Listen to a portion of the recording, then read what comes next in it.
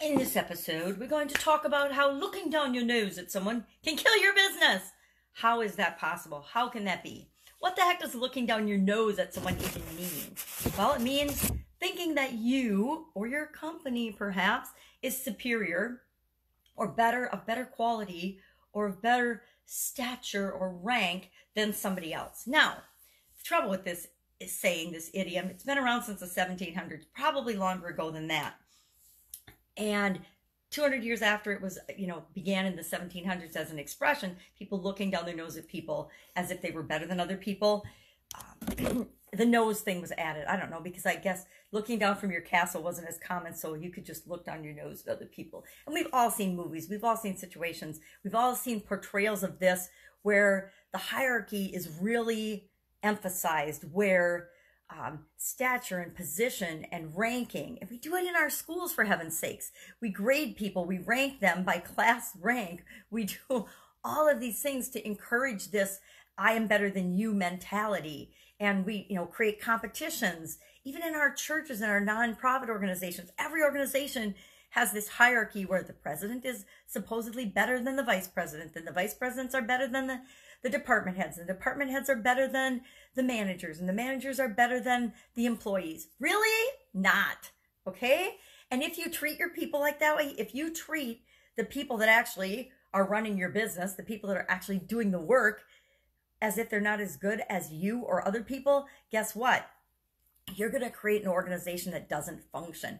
How many people like to be treated like crap by other people? Raise my hand to say no, not very many people. We treat people the way we get treated. And so it just breeds this incestuous cesspool of negativity if you treat your employees that way. And if you treat your employees that way, guess what? That's how they treat your customers. And if they treat your customers that way, pretty soon you have no customers. The same is true of our customers. If we treat people as if they're not as good as our company, or they're fortunate or lucky to do business with our company, we're not going to have customers for very long. There's a universal law, and it's obviously a lot of people are breaking this universal law in the world by believing that they are of some more value than other human beings. We see this in this entitlement mentality every day, where certain people just act as if they're better than other people and entitled to better treatment because they just think they're better than other people.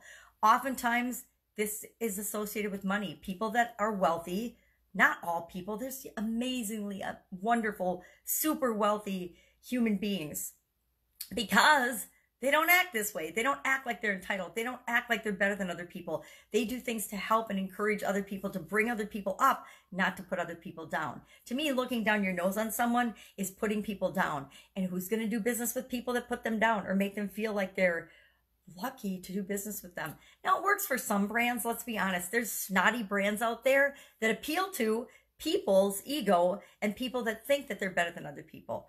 Think any luxury brand. A lot of times car dealers play up on this.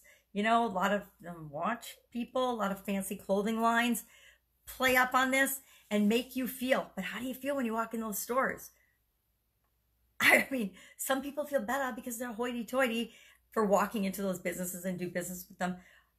Regular people, I guess, and maybe that's their differentiation, is that they don't want us to feel like we're inclusive. They don't want to be inclusive.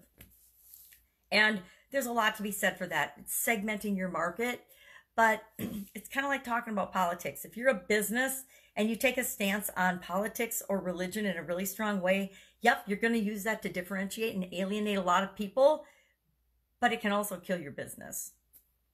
Treating people as if they don't matter and if they're not important, treating your customers as if they're of lower quality or lower rank or not as important, will kill your business. It will kill it faster than if you were to take a knife to a balloon and let the air out of it. Because in this day and age of social media, people do business with people they know, like, and trust. People do business with people that make them feel good or solve a problem for them. And solving a problem for them makes them feel good. But if you make them feel like there's something wrong with them, or they're of lower rank or lesser quality as you're helping them solve that problem, guess what? your business isn't going to last. And maybe this is just my opinion, but guess what? I get to have my opinion just like you do.